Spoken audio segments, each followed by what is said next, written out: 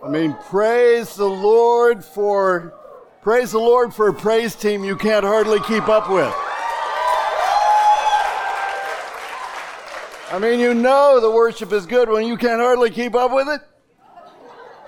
And any hearing you had left is gone by the time you get done. You know it was great worship night. Praise the Lord. Man, this is, it's been so great. I gotta get with Eric after the service so I can figure out how to do a false ending to my sermons. And, everybody can learn from a little Sam Cooke gospel song once in a while. And so I'm going to do that. And it's been such a great retreat, such great camp that I know that you will want a memento. And I know some of your kids have been asking, our kids, where'd you get those shirts? So we brought a boatload of shirts with us, T-shirts, camp shirts we made. And there are some left. And, if you go back there to the table afterwards, tell them I sent you and they'll charge you 20% more. Now, I tell you what, did anybody else get like a 20% off coupon for the UCM store here? Somewhere I ran across the 20%. Okay, so 20% off tonight only. And because, why would you lust over UCM collectibles when you can have a memento of the time that we spent together? It's just been such a great time. I praise the Lord for that. Several speakers have mentioned cost of discipleship. And I think, it's also good to recognize the cost of getting to camp. You know what I'm saying? The cost of getting to camp.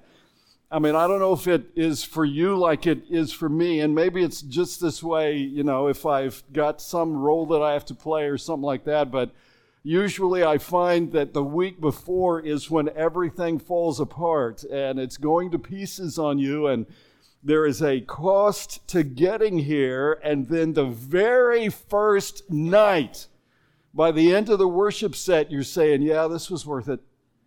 I'm glad I pushed through. This was worth it, and glad that I got here. So you be praying for me. Be praying tonight. That for the evening sessions at least we can kind of put a bow on it. I finally finished my dissertation, got my doctorate. You can search for it. You can search for it on academia.edu and find out if you think that I learned how to talk to the academy or not. And the only reason I mention that is because I've seen some pastors get their doctorates and then turn away from the simplicity that is in Christ, 2 Corinthians 11:3, and in a King James Bible. And they became not just advocates of the academy, but they were joining the ranks of the academy and started defending them and the skepticism that they engender. And I was determined that I'm just going to go exactly in the opposite direction. And inasmuch as Google has become our default English expositor, I want to see you get back to your Bible. I want to see you get into being a true biblical scholar, true biblical scholarship. So my goal tonight is to give you a repeatable process on the simplicity of English Bible exegesis. We've got rules that we teach you about how to study the Bible. But English Bible exegesis is letting the Bible speak for and then interpret itself so that we are all on the same page. Let me start off hitting you with a definition. Exegesis is the interpretation which results from a close reading of the words of a text, verse by verse and word for word. Brett Bartlett pointed out on a recent Theology Roundtable podcast how Einstein said everything should be made as simple as possible, but not simpler. And I say that for every text which is corrupted by the commentators and the scholars with over complexity, There are a dozen which are destroyed by oversimplifying. So tonight, I want to take a complex passage and I just want to show you how to do a simple thing. Because simple English Bible exegesis relates the simplicity in Christ and retains the simplicity in Christ without oversimplifying the meat that makes you stronger.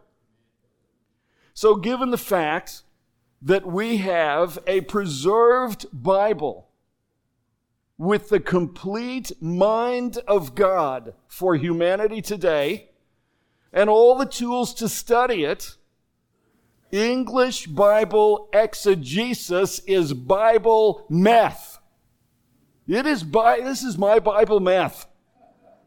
This is Bible crack. This is the secret sauce of Scripture. Because my thesis for tonight's study is that all true spiritual insight is based on the Holy Spirit speaking to you through English Bible exegesis. Now, obviously, I'll press, call time out here just for a second, press pause, and let you know that it's not just in English. And so if you're a Spanish speaker, you have the RVR 1960. So you know that in English, we have the King James, you have the Queen Valera. Reina Valera. Queen Valera, we have King James. So you can, I went to El Salvador last month. You can do the same thing with Spanish Bible exegesis. So, reading even the hardest passage does not have to be confusing for you. All you need to know are these simple key things that we're going to look at tonight. Every preacher worth his salt does English Bible exegesis. He just never talks about it. I think it's just comes so natural after you've been preaching for a while. You don't even think about it. And really in a sense, we all do this. We all do English exegesis whenever we put our mind in drive and have to dissect and digest something written instead of letting our brains coast in neutral while we watch a video game. Hello, somebody. So let me start with Hebrews 6.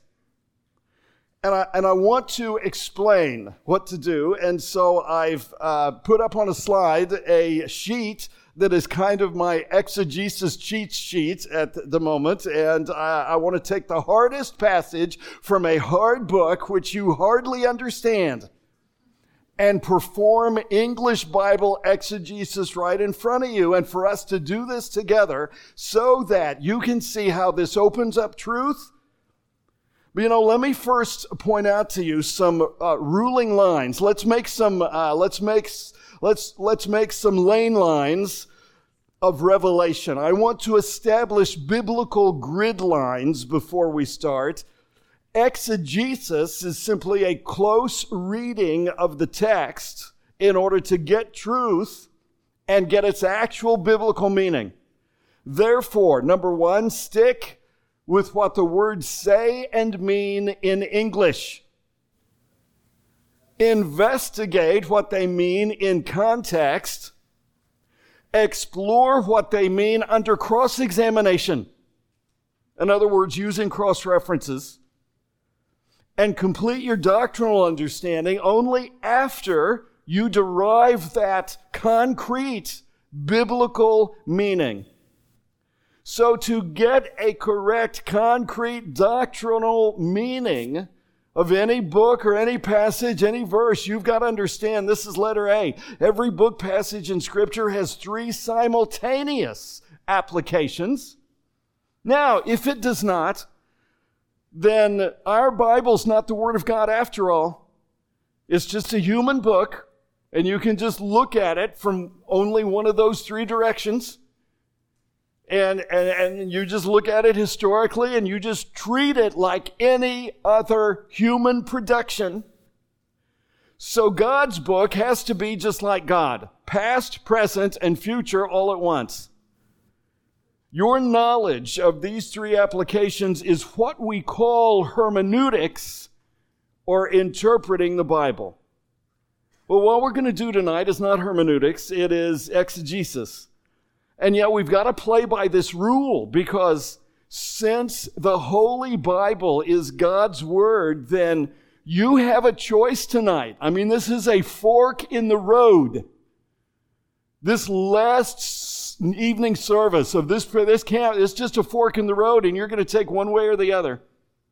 And you can either let the words stand as they are and make up your mind that the interpretation will conform to exactly what is stated, or you can seek to oversimplify, or less often overcomplicate, and get the words to fit your preconceived notion of what they should say, not what they are saying. You know, letting them stand as written sometimes means that the doctrinal application flips between historical applications. And not understanding the words coming out of my mouth right now is exactly why modern translators and modern translations corrupt so many data points in the Bible. They can't understand it, so they change it. Galatians 2:20. I live by the faith of Christ.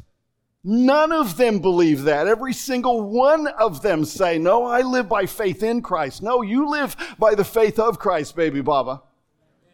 And there are other places that say that. They change those also, not because the Greek doesn't say that, but because they don't understand what it means. They do not accept by faith that not only is there a dual application of prophecy, then and now, or now and future then, there's also a double application of some passage doctrinally, some passages. Therefore, this is letter B, do not let any one application overthrow or cancel out another application. Now, let me apply this so you can see what I'm saying.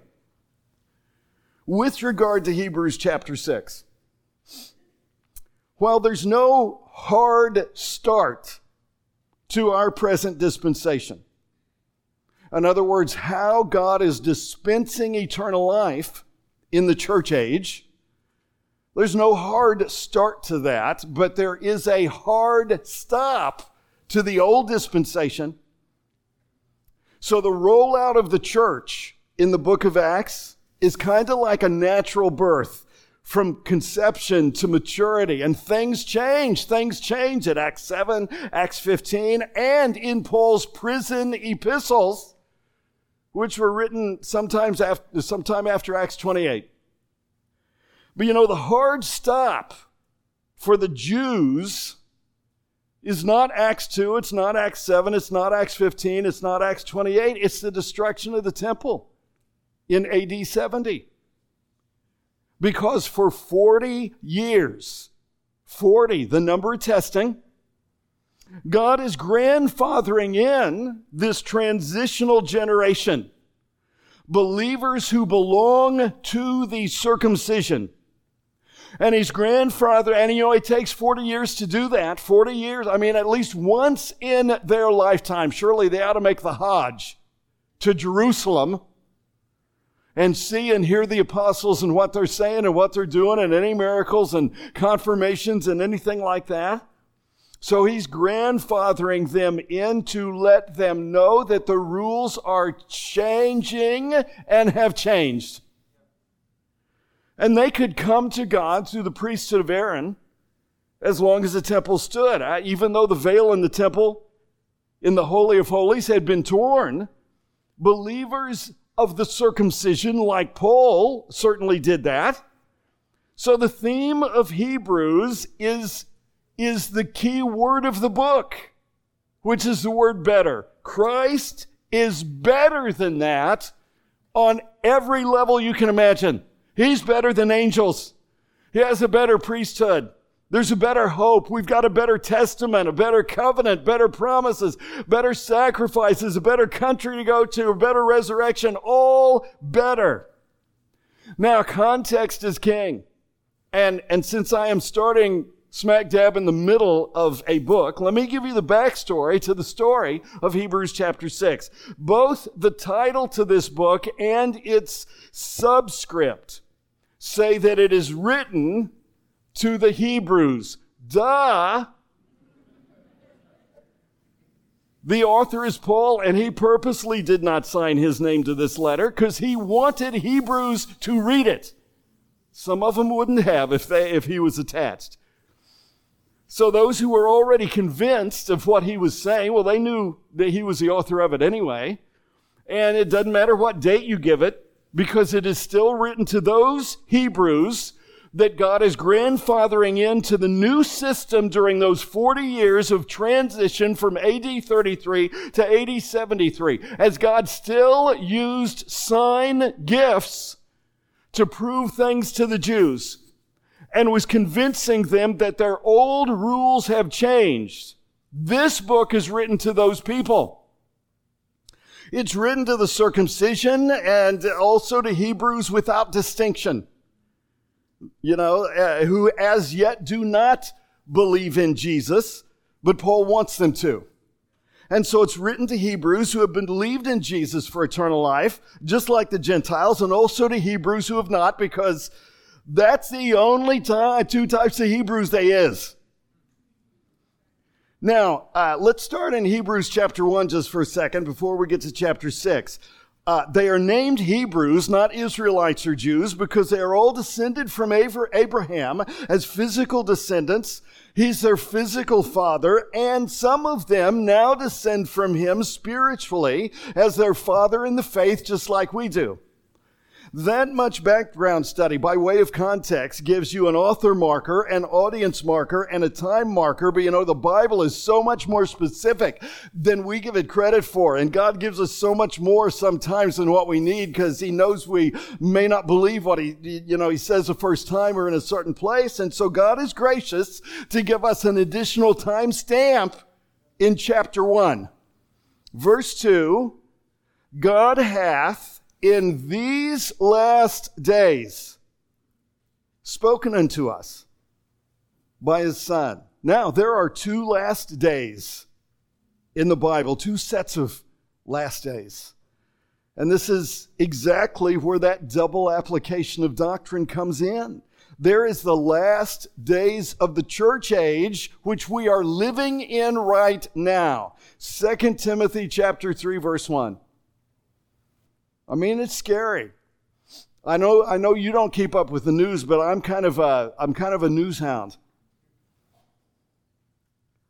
And when Putin, who was dormant and latent for so long, starts talking about the golden billion, and he's not talking about money, and starts laying on this false narrative to his people so they will support what more he is going to do, man, that gets scary. I'm just saying, we are in the last days.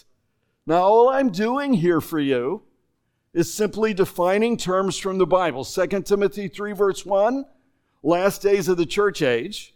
Then there's the last days of the tribulation, which open the millennium, Acts chapter 2, verse 17.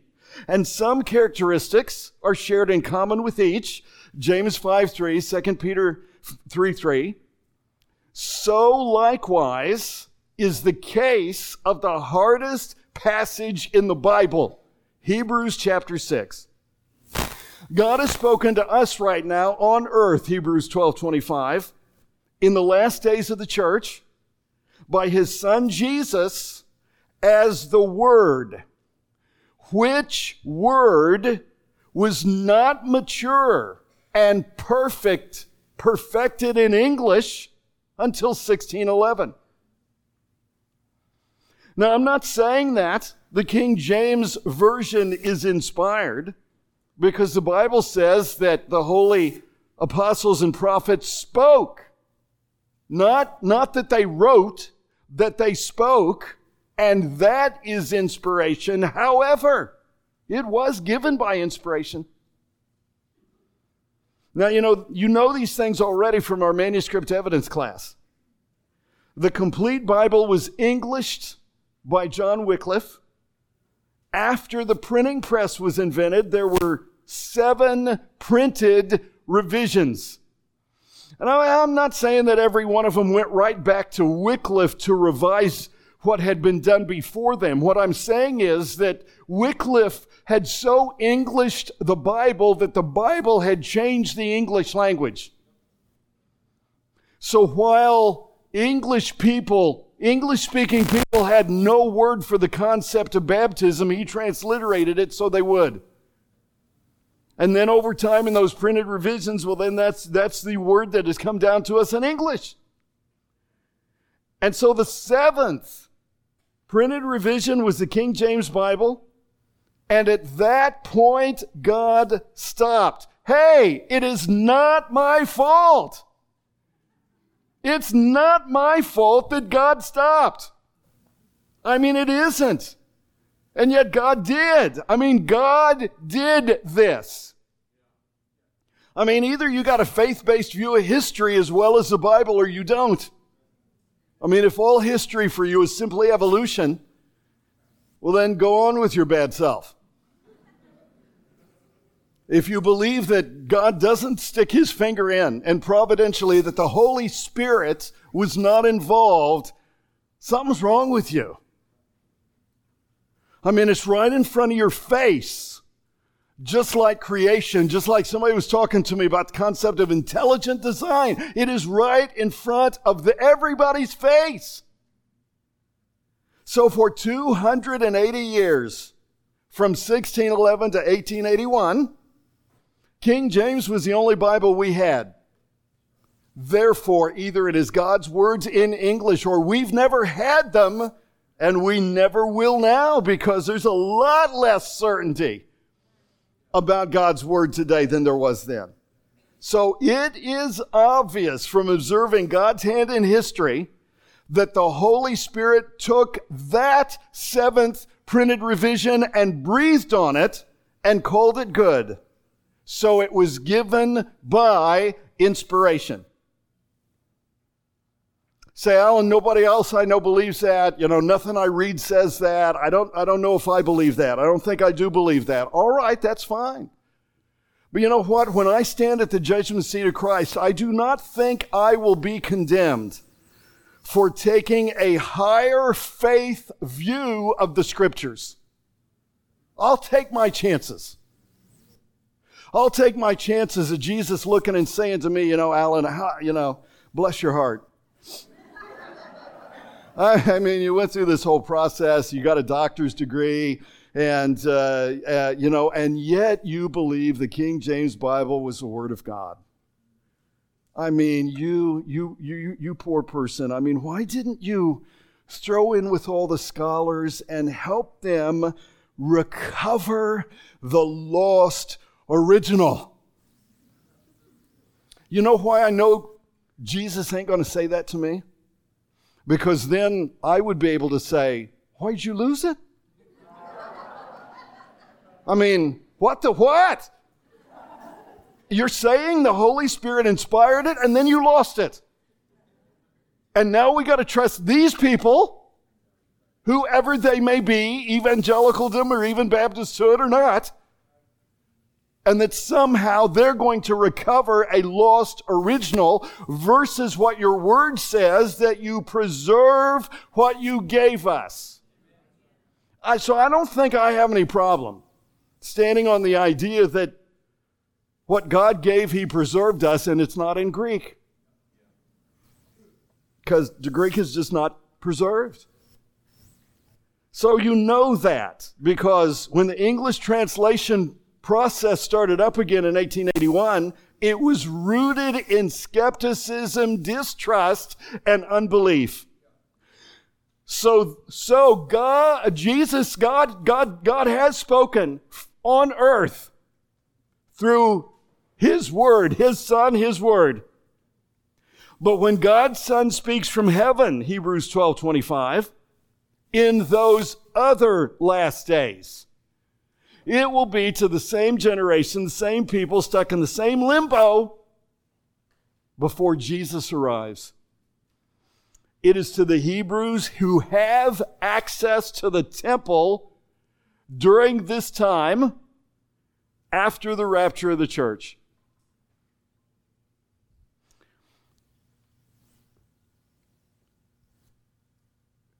Are you giving me hand signals back there? Say what? Move the pack to the front. Okay, I got a front pocket pack.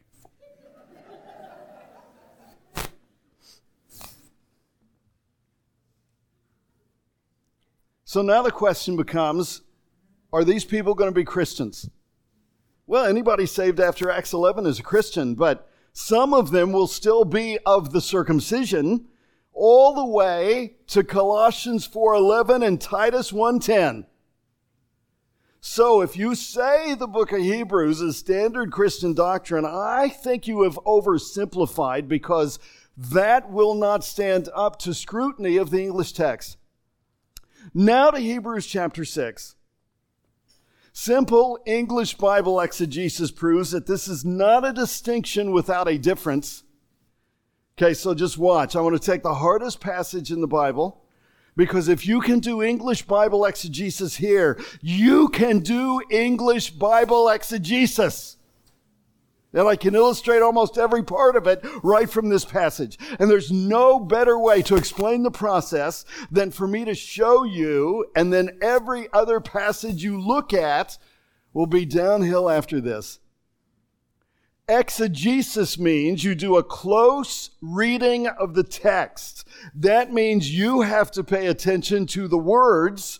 That means their Bible-defined definitions and their biblically defined context, because the words are the key to the Bible. That's what the Bible is. Then pay attention to their clauses and phrases in a sentence. Pay attention to what the sentences actually say, relate them back to the right context, and draw conclusions about what they mean only from what they actually state. Verse 1, therefore, leaving the principles of the doctrine of Christ, let us go on unto perfection. All right, let's start illustrating this. Noun. The word noun means name. So nouns are person, place, thing, idea, or belief. And they answer the question, who and what. So nouns are going to tell you the subject of this passage. And since English Bible exegesis is a close reading of the text, you need to read with your pencil and your colored pencils and your highlighters in hand. Don't just read with your eyes.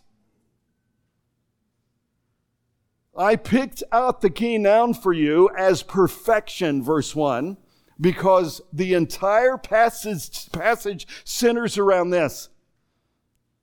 Verbs show state of being or physical or mental action of the subject, and they answer what has or is or will happen. So verbs show time change. In other words, what we call tense.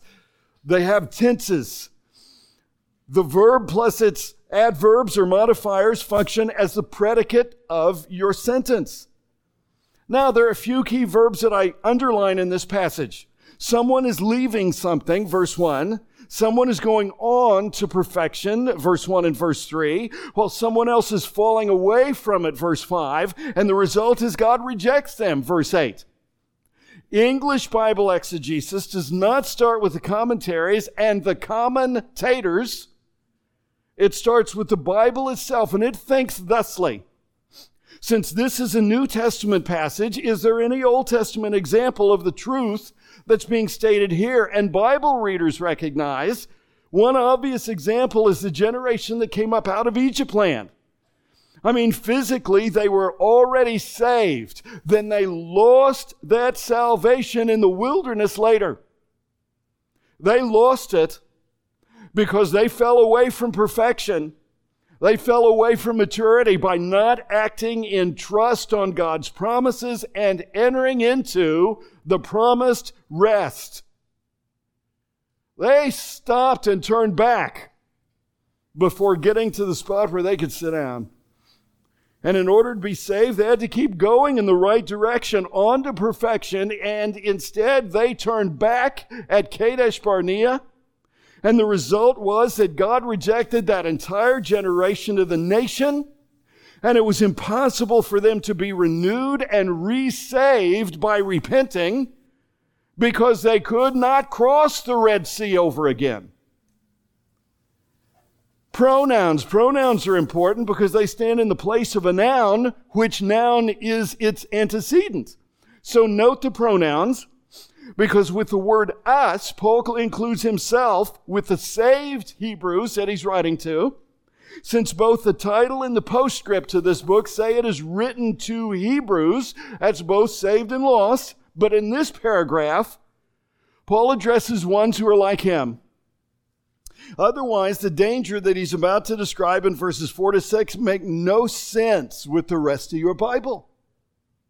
So you have to rightly divide. You have to make that distinction. In context with chapter 5, Paul says, leave milk for meat so that you do not fall away, so you do not faint along the way and fall.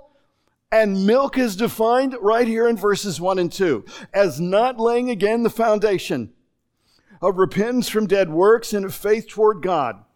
Now, the foundation is Jesus Christ, 1 Corinthians 3:11. So if you have here something inwards, which is the same as us, then verse 2 of the doctrine of baptisms and of laying on of hands and of resurrection of the dead and of eternal judgment. So now you have something outward which is totally different than us. Because English Bible exegesis does three things. It takes a comprehensive approach to the scriptures. It does not jump to conclusions, and then it always rightly divides. Because there are 7 baptisms. And the ones in Matthew 3 and Acts 10:37 and 13:24 and 18:25 and 19:3, along with Acts 2:38, are not the same as ours. There was a laying on of hands, which conferred the Holy Ghost in Acts 8, verses 18 and 19. That was a sign to the Jews, but not for us. Something inward the same, something outward different, and then something future, which he is about to address right here. The resurrection and judgment of some Hebrews versus others. Verse 3, and this will we do, if God permit. So verses 1 and 2 are an exhortation. Verse 3 is a declaration and Paul's determination. And the reason this exhortation has to be met with this determination is because of the conditional clauses. So you ought to highlight the word if in every appearance in this passage. We will go on to perfection if God permits it, verse 3. But if they fall away, verse 6, and Paul is determined not to, they will be rejected, cursed, and burned, verse 8. So Paul says, we will do this, but if they do not, verse 4, stop. The word for is a function word, meaning because of this. So here's why God will not permit some of them to land in the same rest which you and I enjoy as soon as we get saved. What is the reason? Well, let's take the next 3-verse sentence and let's break it down. Verse 4. Okay, one sentence spanning 3 verses. For it is impossible for those who were once enlightened and have tasted of the heavenly gift and were made partakers of the Holy Ghost and have tasted of the good word of God and the powers of the world to come, if they shall fall away, to renew them again unto repentance, seeing they crucify to themselves the Son of God afresh and put him to an open shame. Now, 3 verses, but only 1 sentence. So let's talk about sentences for a second. They are complete statements of thought because they have both a subject, the nouns, and a predicate, the verbs. And the verbs say what the subject is doing. And sentences are composed of clauses containing subjects and verbs. So an independent clause can stand on its own and comprise a complete sentence because it has both a subject and verb. However, dependent clauses cannot stand on their own, but they have to refer back to the subject of the sentence and tell something about it. Por ejemplo. And all the English-speaking people are saying, well, who's por ejemplo? Why is he poor?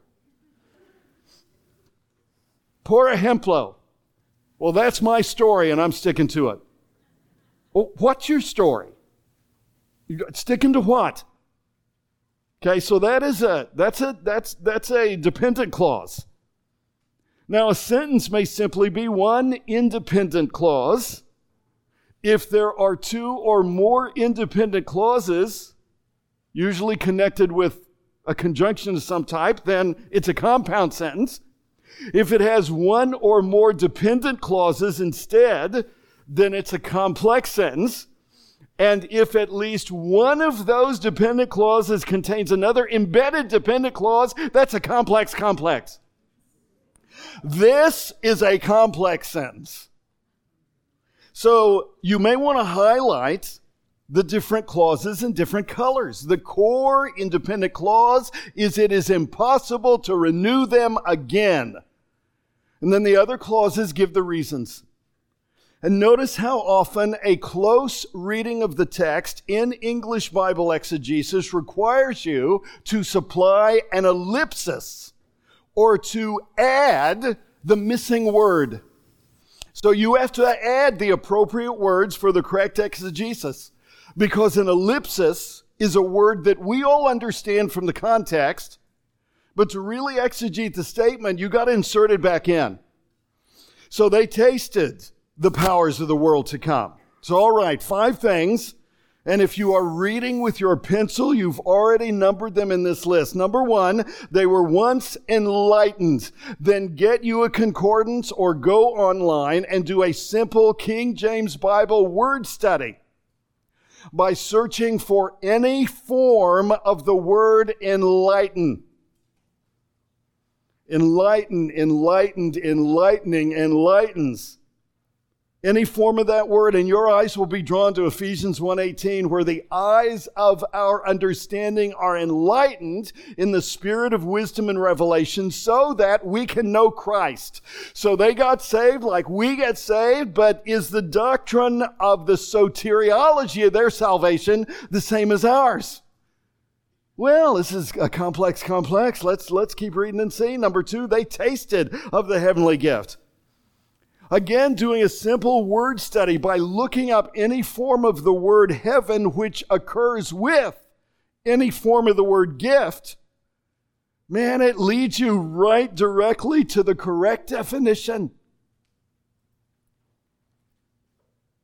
I mean, I took 3 years of Greek and then various Greek exegesis, and I've got all the exegetical commentaries, and don't make me go there.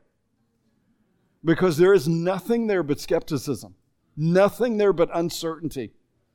Nothing there but infighting among all the nerds that, try and one-up each other with what's going on. No, just do this. It leads you right to the definition.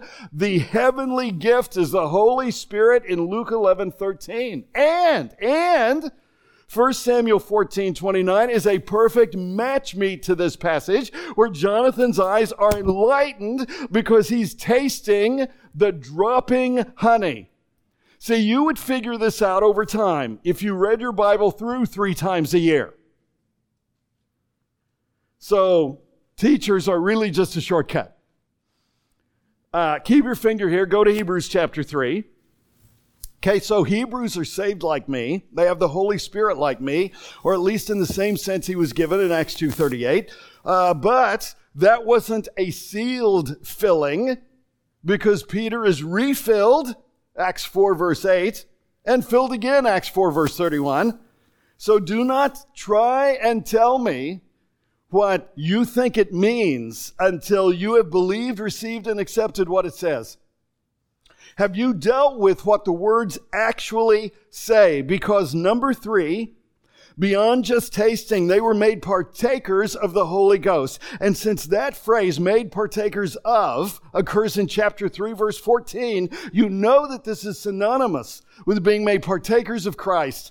But note Note that there is another warning if. Watch, Hebrews 3:14, for we are made partakers of Christ if we hold the beginning of our confidence steadfast unto the end. And don't tell me what you think it means until you've actually dealt with what it says. Because what it says is that someone has to hold fast unto the end, or they lose what they originally took part in. So I don't have to try and arbitrarily divine what this means from the scholars or the original languages or any other source if I simply let the Bible speak for me and do a close reading of what it says. Number 4, they tasted the good word of God. Now, if you turn to Psalm 119, right around verse 100, I'll show you some things about punctuation. We put some definitions for you, and I showed you some of the things that punctuation does there on the handout that we've given you. And some of the differences, semicolon separates parallel independent clauses in the same sentence. A colon separates independent clauses, where the second one explains the first one. So we explain some of those things. Psalm 119, verse 103. How sweet are thy words unto my taste. Wow, an exclamation point right in the Bible. Now, punctuation, especially unusual punctuation, is something that you ought to take note of. Yea, sweeter than honey to my mouth. Oh, you mean like it was for Jonathan? Where is that dropping honey? Where's it at? Meeting me in my time of battle, right on the battlefield. Well, here it is, verse 104, through thy precepts. Because that's how I get understanding. And note the colon. Because the emotional response, remember we just saw 2 exclamation points. And the emotional response that you ought to let it produce in you is delineated as, therefore I hate every false way. Number 5, they tasted the powers of the world to come. Now, if you quickly get Matthew 12 in one hand, the left hand, and Mark 10 in your right hand, whatever they had seen or experienced as they did throughout the book of Acts, which is the time that this epistle, Hebrews, was being written, God gave them a foretaste of a glory divine, as we sang. So what is the world to come exactly? Well, the only certain answer that you can get is the one that I have to give you if you do a simple concordance search of a King James Bible. Matthew 12:32. And whosoever speaketh a word against the Son of Man, it shall be forgiven him. But whosoever speaketh against the Holy Ghost, it shall not be forgiven him. Neither in this world, that's the first Advent kingdom offer, neither in the world to come, the second Advent coming of the King. Mark 10, verse 30.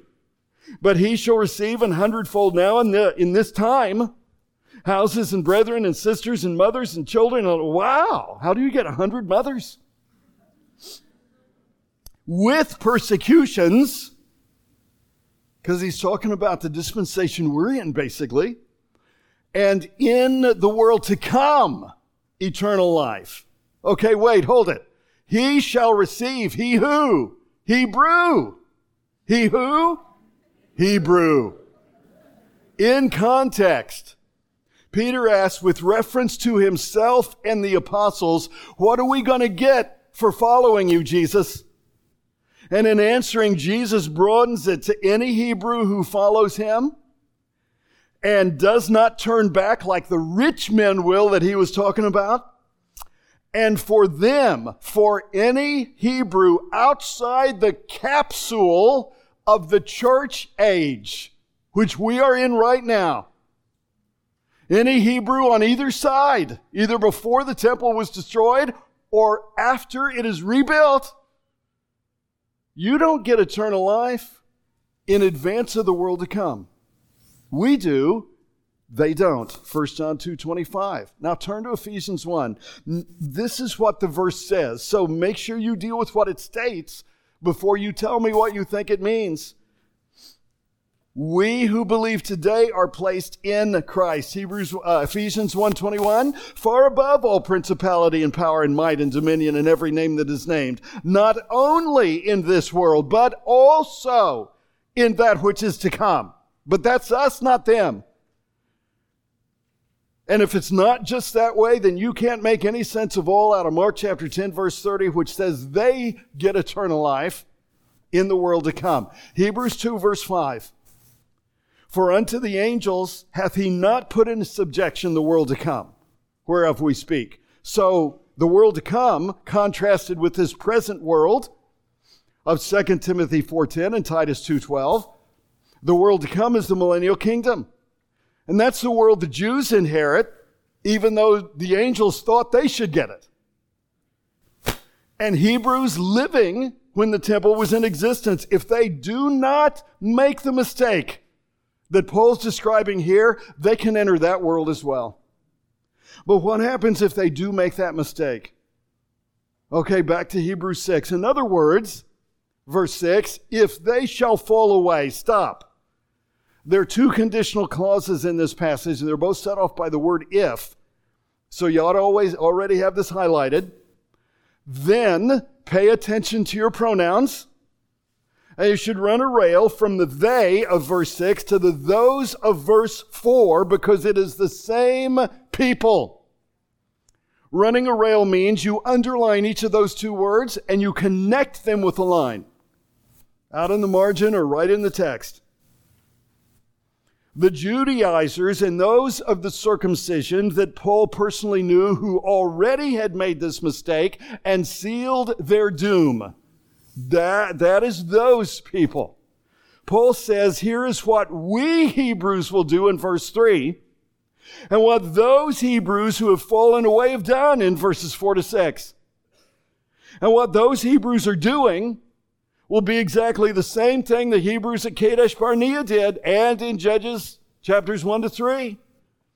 Some of them even entered the land, but they did not labor to enter into their rest. And so the children of Benjamin did not drive out the Jebusites. Judges chapter 1 verse 21. Neither did Manasseh drive out the Canaanites in certain towns. Verse 27, neither did Ephraim, verse 29. Neither did Zebulun, verse 30. Neither did Asher, verse 31. Neither did Naphtali, verse 33. And the Amorites forced the children of Dan up into the mountain, verse 34. Well, if that don't beat all, because then the angel of the Lord shows up and asks them why they fell away and did not obey. Chapter 2, verse 2. So finally it gets to the point that it no longer says that the Canaanites dwell among the Israelis, but Judges 3 verse 5 says that Israel dwells among the Canaanites. Hello, some Laodicean. I mean, talk about a reversal of grace, a failing of the grace of God, just like Esau, who was rejected and found no place of repentance. Hebrews 12:15. So the danger of verse 4 now runs smack dab into possibility of verse 6. If they shall fall away. Now supply the ellipsis from verse 4. It is impossible to renew them again unto repentance, seeing they crucify themselves unto themselves the Son of God afresh, and put him to an open shame if they were actually allowed to repent again. So Paul's exhortation is followed up with his determination, but he knows that for Hebrew saints, both at that time and in the tribulation, he has to include this option. And so for him to mail this book to the people he says he's writing to is in effect also mailing it into the future, because that is God. And that is the absolute beauty of the Hebrew Christian epistles and the unparalleled majesty of the King James Version. I mean, this is so rich. There is so much treasure here. All you got to do is dig. Because now he can give us an illustration of exactly what he means. Verse 7, for the earth which drinketh in the rain that cometh oft upon it. And while he's talking about the rain that often comes on the earth, you do know from a simple word study of the word rain with concordance that there's a latter rain at the end of the tribulation. It's going to be a real gully washer. We've given you the cross references. We gave you the verse references. And this is what simple English Bible exegesis is, and anybody who can read can do this. Psalm 72. Get Psalm 72, your right hand, 2 Samuel 23 in the left, especially 2 Samuel 23. I want you to look at that one.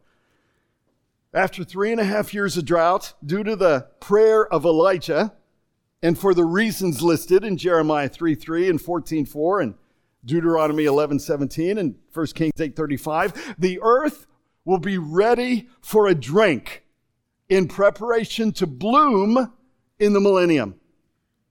That is the desert which blossoms as the rose, Isaiah 35:1. And then, verse 7 of Hebrews 6 says, then bringeth forth herbs meet for them by whom it is dressed, receiveth blessing from God. So what you find from your simple concordance search is Psalm 72:6. He shall come down like rain upon the mown grass. Now, I remember being in junior high. I remember being a junior higher. And if you really wanted to threaten somebody, hopefully with the idea you could avoid a fight, well, you'd say something clever like, well, your is grass and I'm the lawnmower. I ain't going to say what is, but it rhymes with grass. Okay, the armies, the Antichrist, going to be mown down by us lawnmowers before the rain arrives. And while Israel will have passed through a vale of tears, this Hebrew remnant, Psalm 84:6 says, who passing through the valley of Baca, make it a well. The rain also filleth the pools. Christ at his second coming, 2 Samuel 23 verse 4, says that he shall be as the light of the morning when the sun riseth, even as a morning without clouds, as the tender grass springing up out of the earth by clear shining after rain. Okay, back to Hebrews 6, verse 8, but stop. Because now we got to talk about conjunctions, because a conjunction connects words, phrases, and clauses in one of three ways: coordination, subordination, or correlation.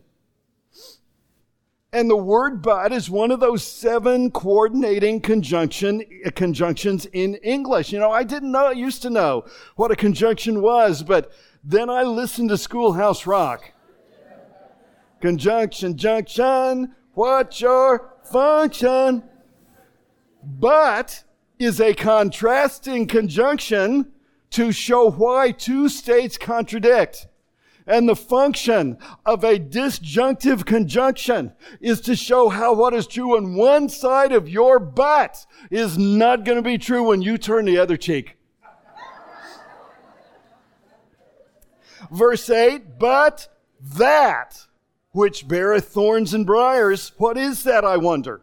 Well, I know if I do simple English Bible exegesis, because English Bible exegesis is going to let Scripture define Scripture, and so sometimes you want to supplement your concordance study with a word or phrase study, an actual cross-reference study. Sometimes center column references form a chain and they link together backwards and forwards, and sometimes they take you to a parallel passage or account for a comparative or even contrasting example. So cross-references trace similar subjects where the same words are not used. And in Isaiah chapter 5, so if you just start with the cross-references in your center column of your Bible, then if you want to, consult the Treasury of Scripture Knowledge. And you can add to your database as you read through the Bible on your own, because cross-references enrich the clauses. So I used my Oxford Wide Margin center column, and I found Isaiah 5, verses 5 to 7. And now go to, I will tell you what I will do to my vineyard. I will take the hedge thereof, and it shall be eaten up, and break down the wall thereof, and it shall be trodden down. And I will lay it waste, it shall not be pruned nor digged, which Jesus did at the first coming. He pruned it and digged it. But there shall come up briars and thorns during this tribulation transitional time. I will also command the clouds that they rain no rain upon it for 3.5 years. For the vineyard of the Lord of hosts is the house of Israel, who after the cross but before the destruction of Jerusalem, and again after the rapture, but before the second advent. If they believe on Jesus, they are called Hebrews. The part of the nation who turns back, verse 8, is rejected. So once rejected, they're like the generation dying in the wilderness, and they cannot be renewed to repentance. Because verse 8 says they are nigh unto cursing. It hangs over their head like a cloud, not a rain cloud. The cursing is nigh because they haven't received it yet, but it's there. It's coming. What is the end of those people? That segment of the nation who came to Jesus and then fell away and turned back. Verse 8, whose end is to be burned. And this is the baptism of fire reported by John the Baptist. Matthew 3, verses 9 to 11. The Messiah will baptize you with the Holy Ghost, you Pauls and you other Hebrews who are determined in this transition to keep going on to perfection, learning exactly the doctrines of your Bible that you need, like the change in baptisms. Keeping up with that, it will keep you safe. But he will also baptize with fire the rest of you who fall away and fail of the grace of God. Hebrews 12:15. Do not tell me what you think it means until you deal with what it says and do it comprehensively without jumping to a predetermined conclusion and by rightly dividing your Bible. Because what the Bible says is 2 Samuel 23, verses 6 and 7, but the sons of Belial shall be all of them as thorns thrust away because they cannot be taken with hands. Jump to the last clause of verse 7. And they shall be utterly burned with fire in the same place. Malachi 4:1, for behold, the day cometh that shall burn as an oven, and all the proud, yea, and all that do wickedly shall be stubble, and the day that cometh shall burn them up, saith the Lord of hosts, that it shall leave them neither root nor branch. And that is the word of a Hebrew prophet to Hebrew people. It ends the Old Testament. Just like John the Baptist begins the New Testament, Matthew 3:10. But you know Paul, he's got to always end with the gospel good news, and so do I. Verse 9, but beloved, we are persuaded better things of you. The you is the Hebrew believers who have not fallen away versus those who have in verse 6. So pay attention to the pronouns, because the you matches the same people in verses 10, 11, 12, and 15. There is every reason to be persuaded of better things for them because they work in a labor of love, verse 10, unto the end, verse 11, inheriting promises, verse 12, by patiently enduring, verse 15. So they were those Hebrews like Paul who, verse 9 says, had the better things that accompany salvation, though thus we speak. The things that must accompany their salvation are the foundational doctrines of Christ and repentance and faith and baptism and laying on of hands, which shows both biblical apostolic authority and the sign gifts necessary to prove that the times had changed. Resurrection and judgment, partaking of the Holy Ghost, tasting the good Word of God. Better. That was a Hebrew set of discipleship lessons. So, despite speaking harshly, Paul says in verse 11, we are both persuaded and we desire that every one of you do show the same diligence to the full assurance of hope unto the end. They will have to until the temple is destroyed and that portal is closed. Or in the case of the people that he was mailing this to in the future, they will have to in order to make it through the tribulation when that temple portal is open once again. Okay, Hebrews chapter 10, then let's race up out of here. This is written to who it says it's written to. You can't take it any other way and have it make sense as it stands. But remember, all Scripture has three applications, and they are all simultaneously true. And I can never use one application to overthrow any other. So my conclusion is simply the three applications of Scripture. Here is the direct doctrinal application of this passage. Look at Hebrews 10, verse 26. For if we sin willfully after that we have received the knowledge of the truth, the six better things, that accompany their salvation. Well, let me apply that inspirationally. After we receive the King James Bible, oh man, there remaineth no more sacrifice for sins, but a certain fearful looking for of judgment and fiery indignation, which shall devour the adversaries. I mean, it will devour the adversaries. It may devour you, he says to them. He that despised Moses' law died without mercy, under 2 or 3 witnesses. Of how much sore punishment, suppose ye, shall he be thought worthy who hath trodden under foot the Son of God, hath counted the blood of the covenant wherewith he was sanctified an unholy thing, instead of seeing it as the better thing, and hath done despite unto the Spirit of grace. Now, I'm talking about this in a doctrinal sense, but in an inspirational way. When you see what the Spirit of grace did in preserving God's Word all the way down through into our English language in the King James Bible, and then you reject it, I think you've done despot to the Spirit of grace. And you can't lose the same things they lose by turning away, but you certainly can lose rewards. I mean, you will certainly regret it. I think so. I will recompense, saith the Lord. And again, the Lord shall judge his people, Hebrews, who are judged this way, and it is a fearful thing to fall into the hands of the living God. So it's not just a prophetic application of the Jews in the tribulation. This is a doctrinal application of one group of Hebrews who bridge 2 periods of time. You know, anytime you have 2 surfaces of different kinds butting up against each other, you got to put a threshold over the gap in order to transition. So the motto of Hebrews is this: mind the gap.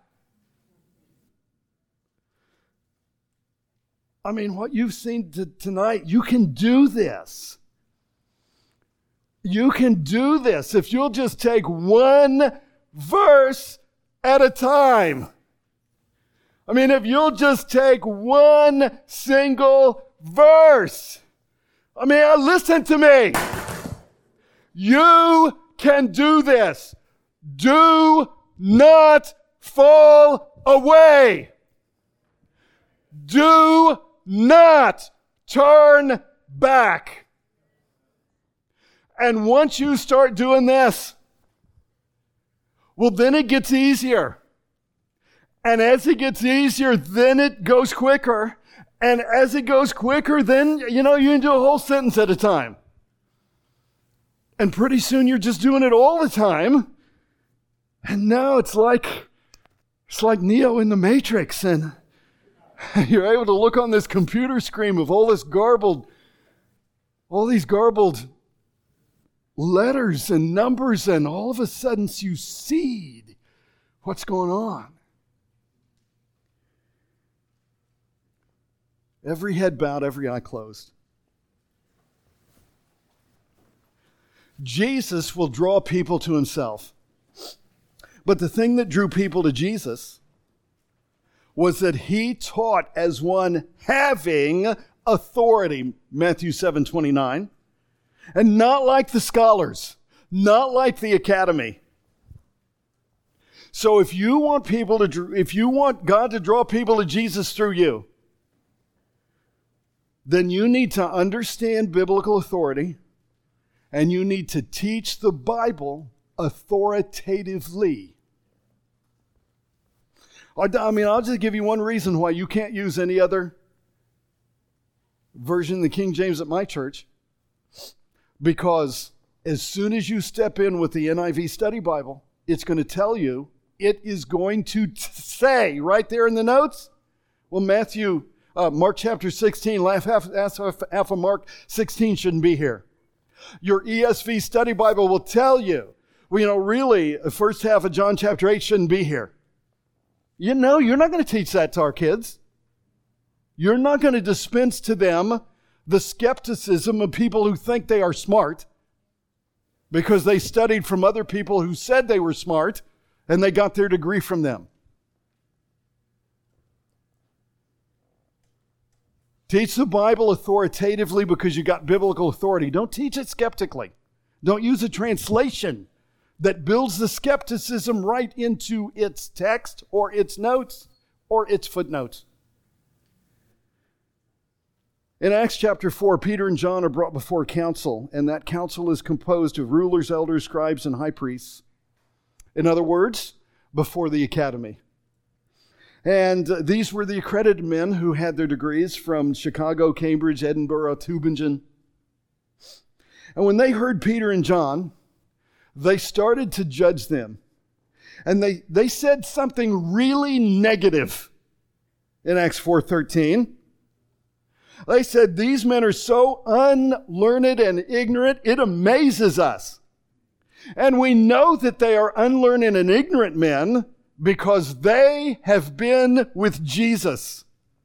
So in their eyes, by their evaluation, Jesus, the Word, was unlearned and ignorant in his simple, authoritative faith. And that will always be the Academy's view of a Bible believer who takes a faith-based view and does not spend time with higher criticism, lower criticism, textual criticism, form criticism, redaction criticism, historical criticism, etc., etc. That will always be their view of the person who refuses to view their Bible as a purely human book, or even if divine, that it has to be treated like a purely human book, rather than the holy book of sacred Scripture, which it is. I mean, wouldn't it be great if the major negative comment that people had on your life was, hey, you're ignorant because you spend too much time in the Bible and not learning our things. Well, I know what results from going backward to a secular view of Scripture. I've seen it. And I grieve over those friends and mentors and fellow ministers who have turned back.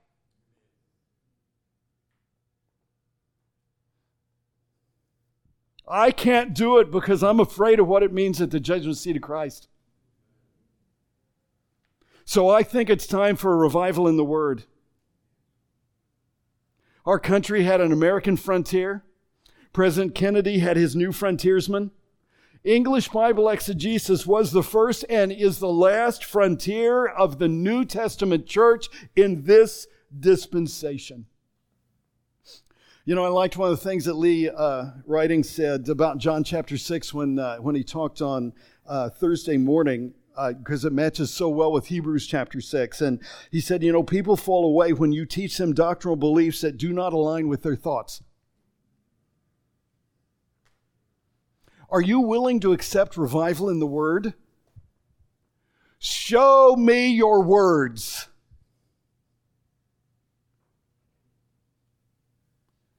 One of the same questions he asked, I want to ask tonight. Are you ready to decide what is true and what isn't? That's my invitation this evening. Will you decide tonight? Will you tell God? Will you make a stand? Even if you're sitting down to make that stand or kneeling to make that stand, will you tell God that you are deciding exactly what's true and what isn't? You know which line you're standing on. You know which way you're going. You're going to go on to perfection, maturity. I mean, the reason maturity there is called perfection is because the opposite direction only sets you up for errors, mistakes, alternatives. Nobody knows which one it was. Skepticism, uncertainty. That's why the maturity you need to go for is called perfection.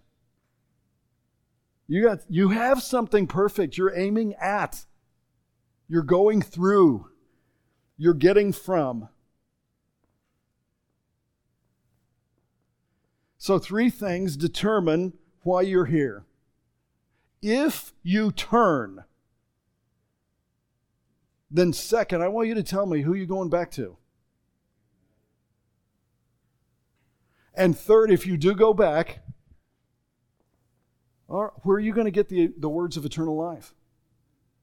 Where are you going to know that you have the words of eternal life, even to pass on to somebody else?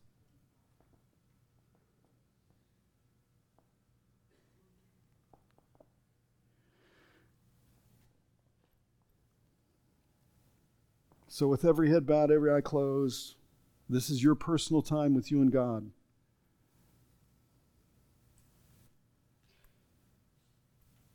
I'm so introverted. I'm so backward. I'm just not one of those preachers to want to manipulate people or feel like he is. I don't want to call people down to the front just because I think that maybe it's an item that most of us ought to be together on.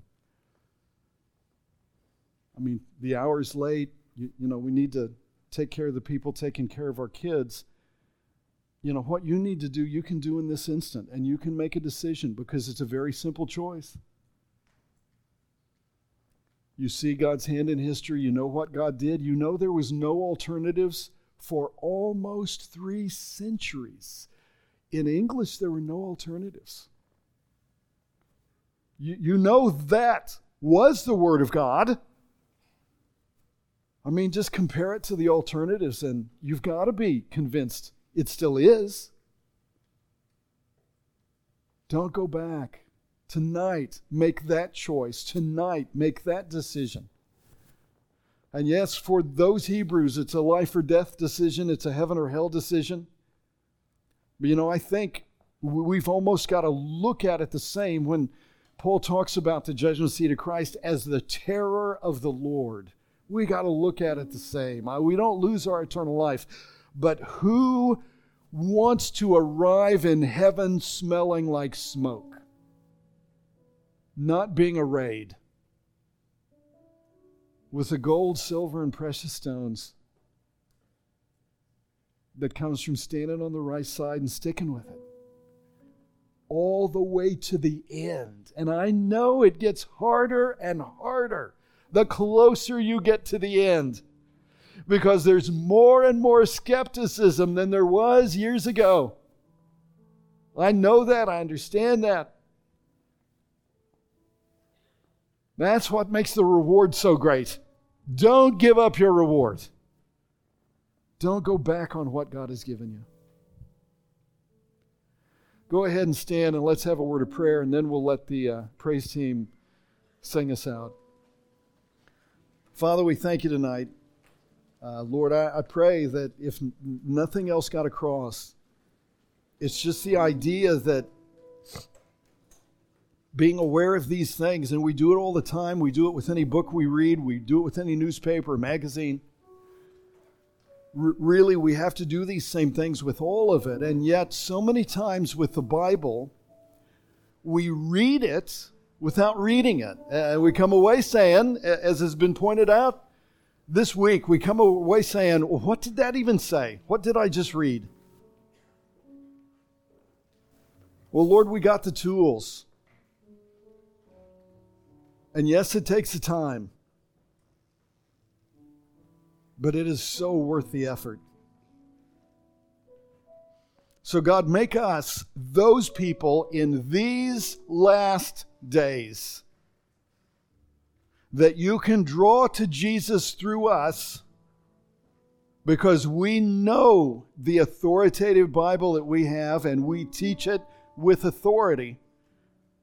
And the Holy Spirit uses it because it's the one that He's given us. It's the one that He breathed.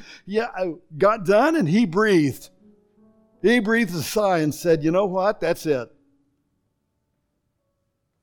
Lord, I want us to stand by it. I want us to go forward on it. I want us to be known for it. And Lord, I am persuaded better things of everyone in here tonight and every single person who might be watching either live stream or later. I'm persuaded better things of them. Better things, because all the tools you've given us, all we have in the King James Bible.